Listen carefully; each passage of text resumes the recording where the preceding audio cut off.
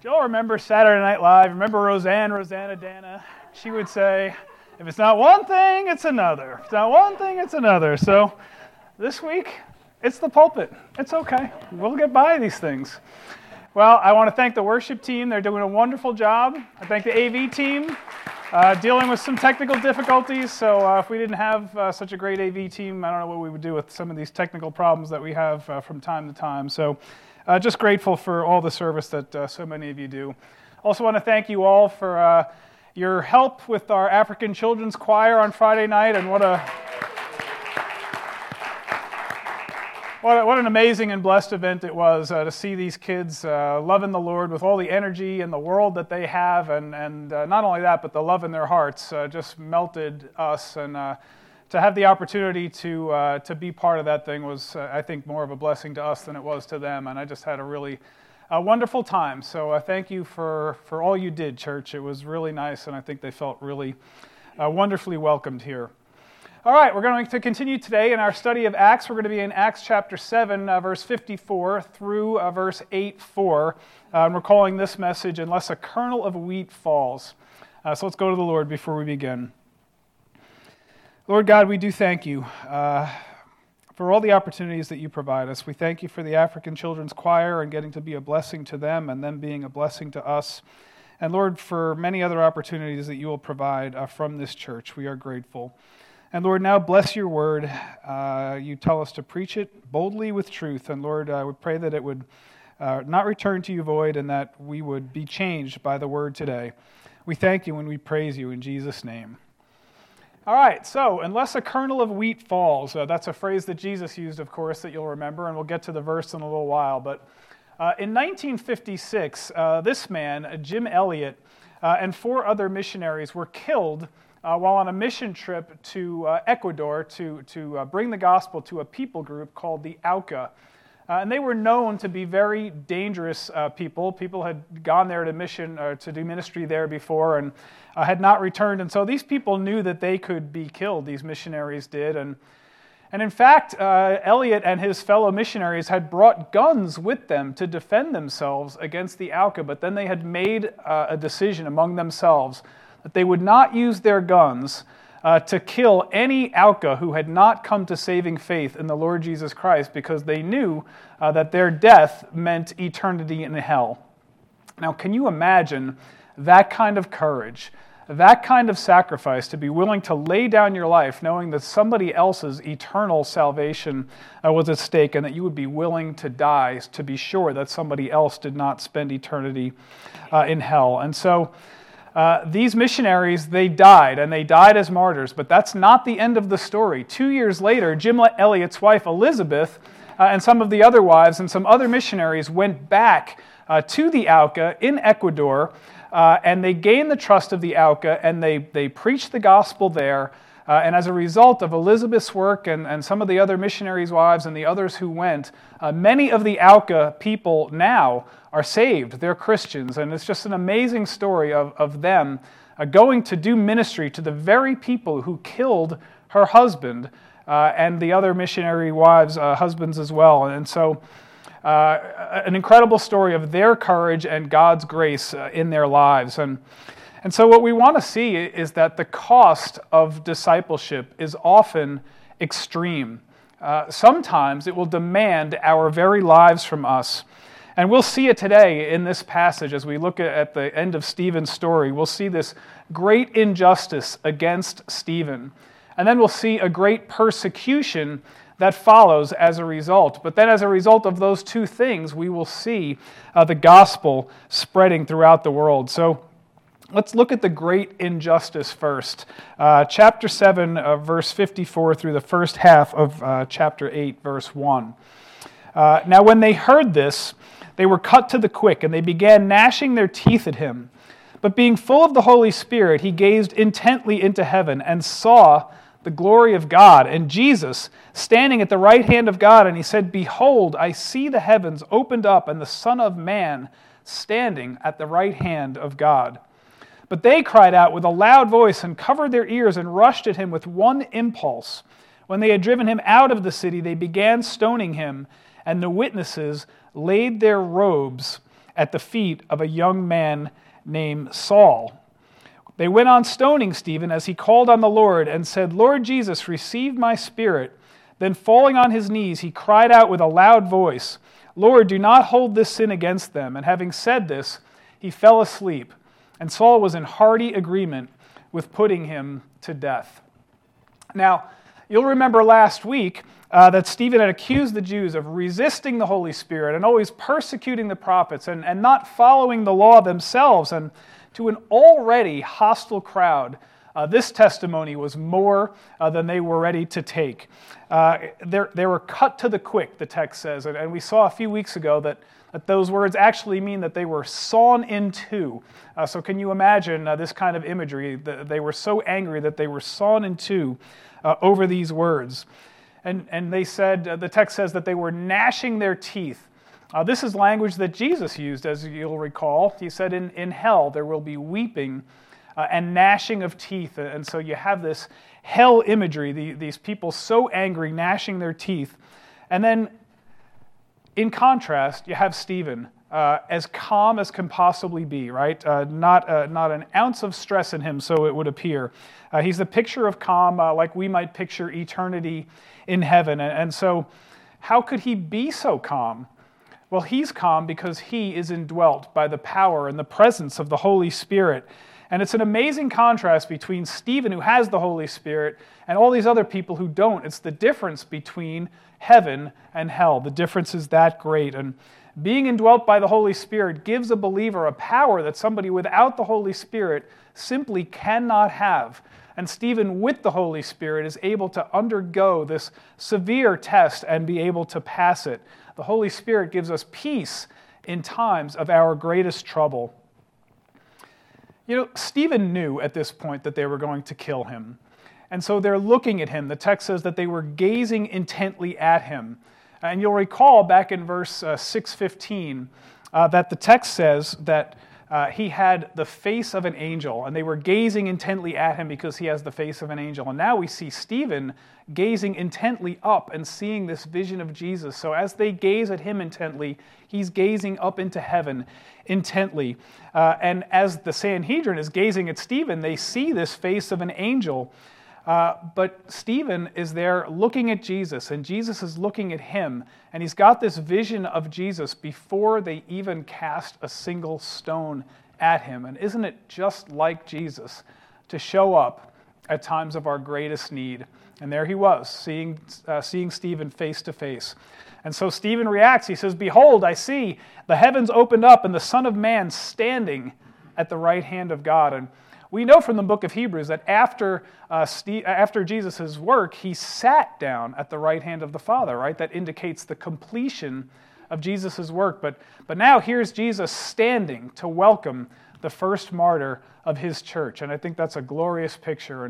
And so Stephen calls him the Son of Man. That is a messianic title from Daniel chapter 7, verses 13 and 14. And to use it of Jesus is to equate him with God. And the Jews, of course, didn't miss that. They knew that verse, but they could not tolerate that verse being applied to Jesus. So they were incredibly angry over that. And this was blasphemy in their ears, plain and simple. And they just didn't want to hear it anymore. And they became even angrier upon hearing this. And so they cover their ears and they cry out with a loud voice. And it's just an amazing thought to think about these adult, grown men behaving like this, right? We expect it of children sometimes, right? You've all seen your children. They'll cover their ears and they'll cry out and they'll close their eyes and they'll turn beet red. They're in the midst of a tantrum, right? I mean, we've all seen that in our lives. But to think of these grown men all doing the same thing, it's really incredible. But such was their zeal for their own religious traditions that they would not tolerate or stomach what Stephen was saying. And so they rushed at him with one impulse. That's the Greek word that we've seen over and over again in Acts already, hamathumadon. How they do things of one accord. We've seen that used in the first few chapters. They prayed of one accord. They were in one spirit. They ate together of one accord, all hamathumadon. But here we see it used for the first time in a negative sense. They were of one impulse, ready to rush at Stephen and kill him. And so that's the first time we see it used negatively. Now, before we get into the actual stoning of Stephen, I want to just talk for a second about the theology of stoning, why they did this. Crucifixion was a Roman penalty, right? That was imposed much later than the law. The law allowed for stoning for certain offenses to the Jewish law, and that was required anytime somebody was guilty of some of these following sins.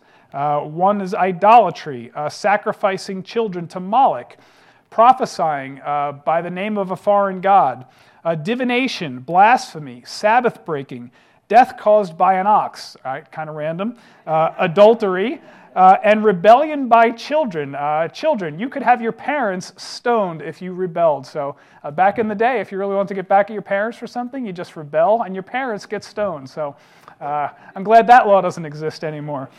So when there was going to be an offense, there have to be two witnesses, right? And before the witnesses could testify, they were supposed to be given instruction by the Sanhedrin about the severity of what it was that they were testifying about, because the blood would be on their heads if they testified falsely and led a man to be condemned and killed wrongfully. So that's kind of how the process worked. And then after he was convicted, the stoning would occur. Now, the purpose, the theology behind this entire stoning process is the purging from the entire community of this one grievous person, this grievous sinner from among their midst, and it was to preserve the sanctity of the entire community. You have to cut out the thing that is causing the community not to be sanctified, and so that's what stoning was. And the Lord reminded his people many times that he was holy, and so therefore they need to be holy as well. And so when they stone somebody, they actually drag them outside the city so that the city would not be defiled by the death. And they also did it outside the city so that no one had to touch the corpse, because touching the corpse makes you unclean as well. So the city remains clean, not defiled, and the individuals remain holy and not defiled. So that's why it happens out there. So stoning is this cruel, lengthy, and very public form of capital punishment designed to cause fear and obedience to God's laws and to deter disobedience. And stoning is a statement by the entire community that it's purging itself of this grievous sin and remaining holy. And so as they begin to stone Stephen together, they're making a statement. We are not guilty of this blasphemy, and we are going to cut out the thing that is guilty and causes this lack of sanctity among our midst. And they were declaring Stephen of blasphemy, and they were declaring themselves holy and wanting to rid themselves of this grievous sin of blasphemy. What they didn't realize, what they didn't understand, is that what they were actually doing was declaring themselves communally guilty of the blood of Jesus and rejecting his salvation. And that's a sin, of course, that Israel still has not repented of. Well, their robes were in their way, so they take their robes off and they lay their robes at the feet of a young man named Saul. And this is Luke's introduction of his hero of the book of Acts to us right now. Saul, of course, is Paul, and he'll have plenty more to say about Saul in the coming verses and throughout the rest of the book. But for now, he just wants to introduce Saul to us. But having laid their robes at Saul's feet, they continued to stone him. Can you imagine the savagery of actually stoning someone? I mean, here's this guy. He's standing in the middle of the circle, and you're looking around for a rock about the size of a baseball or a softball, and you're going to hurl it at this guy's head as hard as you possibly can, hoping to hit him in the head so that he will be killed. When I was a kid, I was playing in the woods once and with my friends, and we were just messing around and having some fun throwing rocks at squirrels. I mean, you're never going to hit a squirrel with a rock, right? That's impossible, except this time. I hit a squirrel right in the head with a rock, and he fell out of the tree dead. And I felt so bad about that, and 40 plus years later, I still remember that, right? And I wouldn't say I'm not over it, but from time to time, I think about it. And so can you imagine these guys with the exact opposite attitude? There's no remorse here. They're chucking rocks at this guy's head, and they're high-fiving each other and saying, nice shot, and encouraging each other to do it even more. And I just find that to be astounding, beyond comprehension almost. But such was their anger, such was their conviction of the rightness of what they believed in, and that Stephen was a heretic and that he needed to be purged from their midst. So while all this is ongoing, Stephen makes these two incredible requests that remind us very much of Jesus himself, right? First, he called on the Lord Jesus to receive his Spirit. And when Jesus was dying on the cross, he said, I commit my spirit to you, O Lord. And you may recall from back in chapter 2, verse 21, Peter told the people that they must call out to God, cry out to God to be saved. And so I don't think that Luke's use of the phrase here, to call out, Stephen calling out to God, is any accident. So Stephen is looking at Jesus, and Jesus is looking down at Stephen. They're making eye contact. They're having a relationship. And I want you to see the intimacy of what's going on here as Stephen is being pelted, and he knows that his time left is being counted in minutes, right, before he's going to be with the Lord Jesus. And here's Jesus looking down on him with approval. And, you know, Jesus doesn't typically pull back the veil so that we can see his face. But we know that he's up there. We know that he's behind his creation. When you give someone a gift, you wrap it in this beautiful wrapping paper and you put a bow on it maybe and a ribbon, and yet the present is still hidden underneath the wrapping paper. And when we look at our beautiful creation that God has given to us, we don't see Jesus behind that creation, but we know that he is there. And Stephen was privileged enough to have Jesus peel back the wrapping so that he could see his face before he died. And that's an incredible gift that that Jesus gave to Stephen. Well, the second request that Stephen made was that their sin not be held against them. And you remember, of course, when Jesus was hanging on the cross about to die, he said, Father, forgive them of this sin, asking it of his executioners, just like Stephen asked it of his executioners. The difference is, Stephen made his requests to God. Jesus made his requests to God, but Stephen makes his requests to Jesus, which equates Jesus with God, right? And that's very early testimony from the book of Acts that Jesus is equal to God. Stephen asked things of Jesus that only God could give. And so it's a very early testimony about Jesus being equal to God. And so after Stephen prayed these things, he fell asleep. And that, of course, is a euphemism for death. We see Jesus use this term of Lazarus in John chapter 11 when he says, we're going to wake Lazarus, he has fallen asleep. And when he actually does go to wake Lazarus, what happens? Lazarus is resurrected. And so Stephen is going to be resurrected in his spirit too. Like all of us when we die, Stephen goes immediately to be with Jesus in his spirit, just like we will. And yet, we will all await our resurrection bodily when Jesus comes again and gives us our resurrection bodies. Well, the last thing that Luke tells us before this passage ends is that Saul was there giving hearty agreement with putting Stephen to death. And most scholars think that Paul wasn't just there to hold coats, right, or robes. They think that he was there in some kind of official capacity, working for the government, or else he had just reached such a high level of prominence by this point in time that people knew who he was, and so they laid their robes at his feet and sought his approval, and Saul, of course, gave him that approval. Well, after Stephen's death, a great persecution began, and so we'll see the great persecution beginning with the first half of verse 8 and going through verse 3. And on that day, a great persecution began against the church in Jerusalem, and they were all scattered throughout the regions of Judea and Samaria, except the apostles. Some devout men buried Stephen and made loud lamentation over him. But Saul began ravaging the church, entering house after house, and dragging off men and women. He would put them in prison. While following the execution of Stephen, everything changed. Hostility grew immensely, and Tertullian, who wrote about 200 AD, said that the blood of the martyrs is the seed of the church. And we find that to be true throughout history. Wherever there has been persecution of Christians, that's where Christianity grows. And so Stephen was the first Christian martyr, but his death, in God's providence and in fulfillment of Acts chapter 1, verse 8, used that to scatter the gospel to Judea and to Samaria and ultimately on to the remotest parts of the earth, just like Jesus said the apostles would do all the way back in chapter 1. Jesus said, "Unless a kernel of wheat falls into the earth and dies, it remains alone. But if it dies, it bears much fruit." That's from John 12:24. And he was talking about his own death when he uttered that statement, but it applied to Stephen's death, and it applies to every Christian martyr's death ever since then.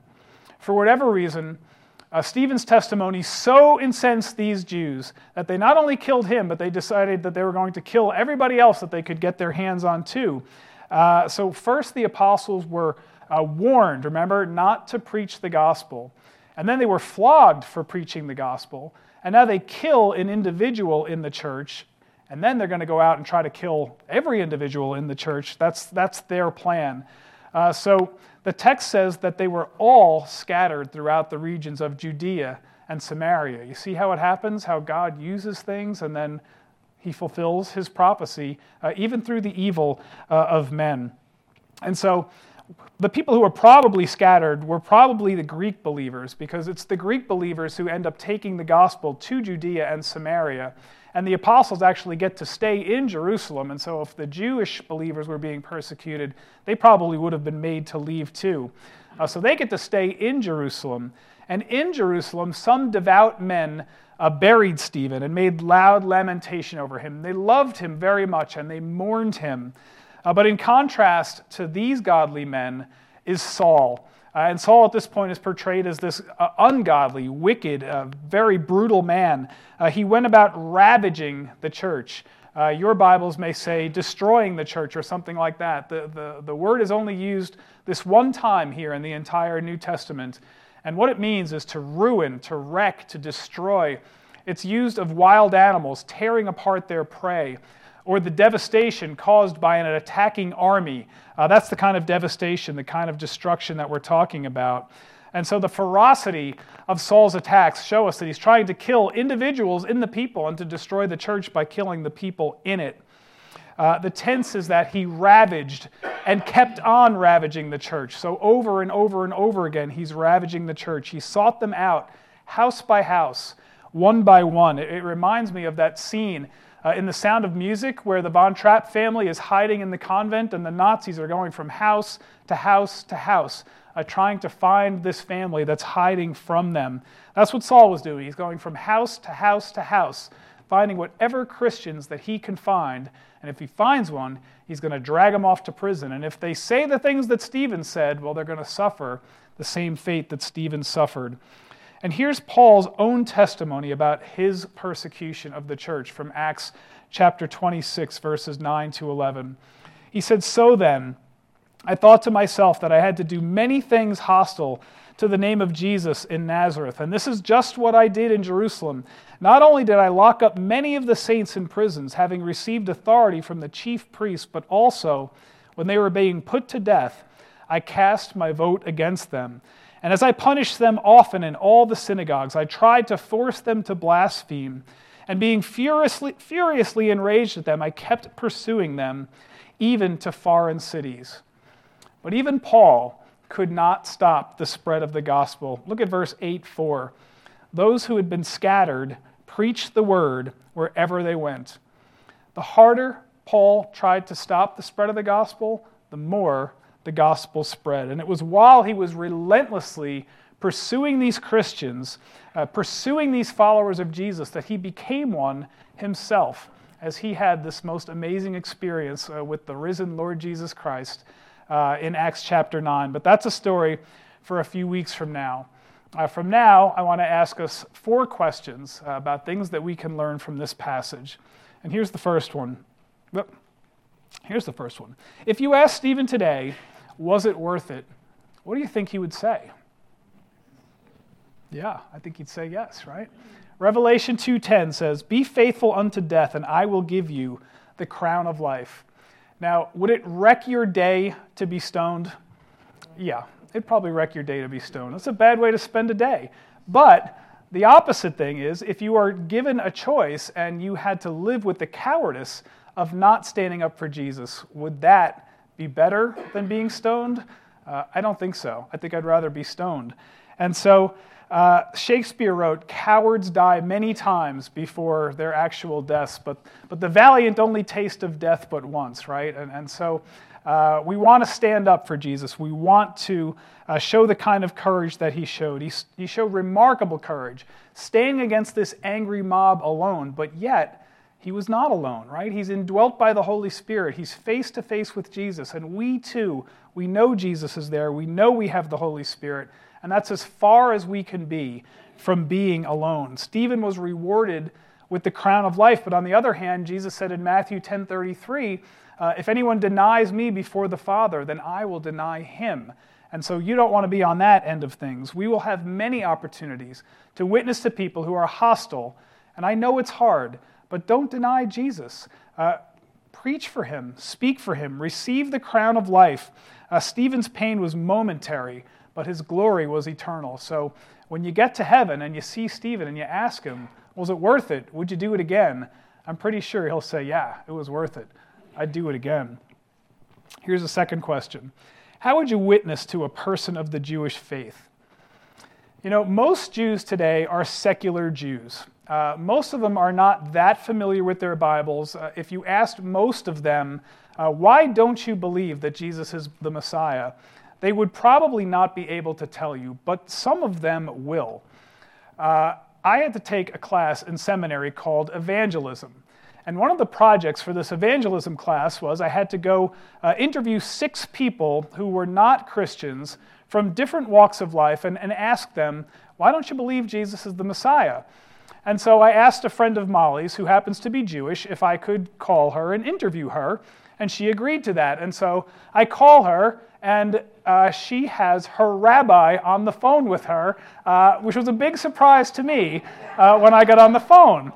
And so the rabbi immediately takes charge of this conversation and demands of me that I point to him from the Old Testament, prove to him that Jesus is the Messiah. And I was caught surprised, unaware. I did a bad job. Honestly, I did a bad job. And I would love to have that opportunity again, because now I'm prepared. And I want you to be prepared too. And so I'm going to show you a couple of Bible verses so that if you're in the situation that I was, you'll have an idea of what to say. Just jot these down. These are some of the major verses. There are many more than these, but Isaiah 53 talks about the suffering servant and talks about, in incredible detail, 700 years before it happened, the life and death, the crucifixion of Jesus the Messiah. And so this is a very powerful chapter to look at.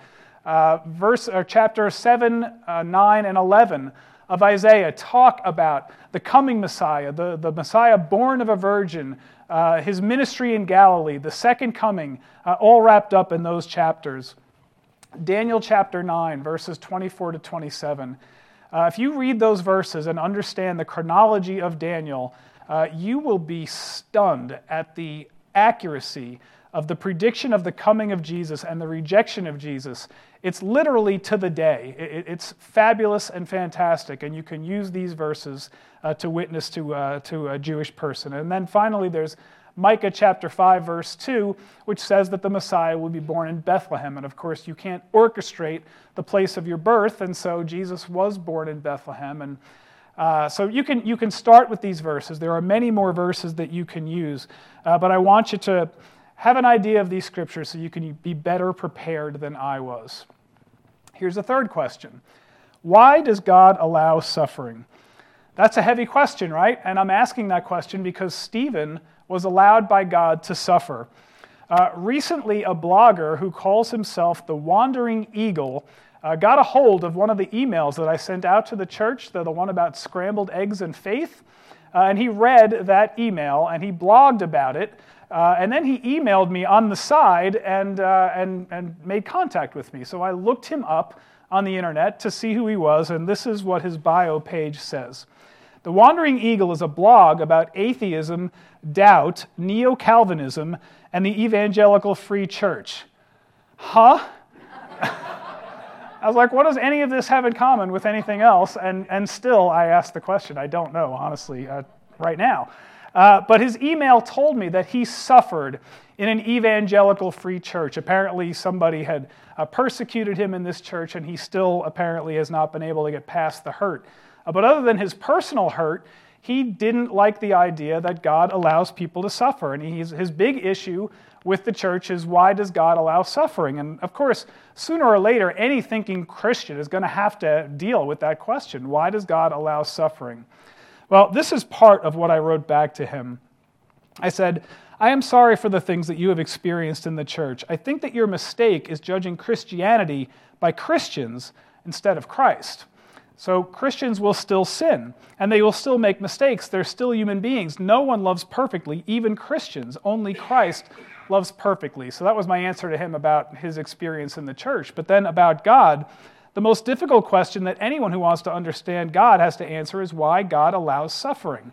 Most people are not satisfied with the answers and turn away from God. And in truth, the answers are not very satisfying unless viewed from the perspective of the cross.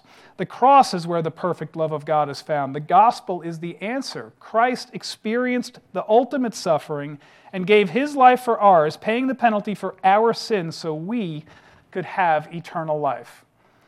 Well, I haven't heard back from him. I pray that I will, and I want you to pray with me seriously that the wandering eagle will come to saving faith, and I pray that that answer may have had some effect on him. We don't know. But when we talk about suffering, we have to look at suffering from the perspective of the cross. Why did God allow Stephen to suffer? For his glory and for the advancement of the gospel. How was God glorified by Stephen's death? Well, Stephen, he didn't run away, right? He stood there and he witnessed to God. He was a faithful witness. He praised God for his provision. He asked Jesus to receive his Spirit. He prayed for the forgiveness of the very people who were killing him. How did Stephen's death advance the gospel? Well, God used it to spread the gospel from Jerusalem out into Judea, to Samaria, to the remotest parts of the earth. It scattered, it spread like if you hit a beehive with a bat, that would scatter some bees, right? And that's how the gospel spread. It spreads by the blood of the martyrs. And we don't understand how our suffering progresses the gospel necessarily on this side of heaven, but it does. And when we get to the other side, we will see these things more clearly and we will understand. But until then, like Stephen, we trust God, we follow God, and if God allows suffering in our lives, we thank him for it, and we allow God to do his work so that the gospel will spread and that he will be glorified by it. And that's what being a disciple is all about. So God allows suffering partly for his glory and for the progress of the gospel. And then finally, a fourth question: are you able to forgive? Stephen asked for forgiveness from the very people who were putting him to death. And how often we hold grudges against people who give the most minor offenses against us, right? We just can't let it go. In light of the forgiveness that Jesus offered to Stephen, Stephen prays for the forgiveness of his persecutors, and we ought to be able to do the same. Are you able to forgive in this way? Jesus said we are to forgive our offender 70 times 7 times. That's figurative language for an infinite number of times. As many times as you were offended, that's how many times you forgive. That means complete forgiveness. So I ask you today, is there someone in your life that you need to forgive? This week, remember what it cost Jesus for us to be forgiven of our sins, and let's show our gratitude by forgiving others. Let's pray. Lord God, we are grateful for the witness of Stephen. What incredible courage. What a witness to you, Lord, to stand there and take an unjust penalty for your glory, Lord, and for the progress of the gospel. And Lord, as we think about this country that we live in, Lord, we do experience some persecution, but nothing like what Stephen experienced. And Lord, I pray for us to have the kind of courage that Stephen had, that we would stand firm when it gets a little dicey, when it gets a little hard to be a Christian, Lord. I pray that we would have the same courage that Stephen had, and that we could look ourselves in the mirror and say, was it worth it? And we could answer, yes, we did the right thing in the face of persecution like Stephen did, Lord. Give us the courage to do this, Lord, as the apostles prayed back in chapter 4. Lord, give us the courage, and would you still remain with us? Lord, will you do that today? We thank you and we praise you in Jesus' name, Lord. Amen.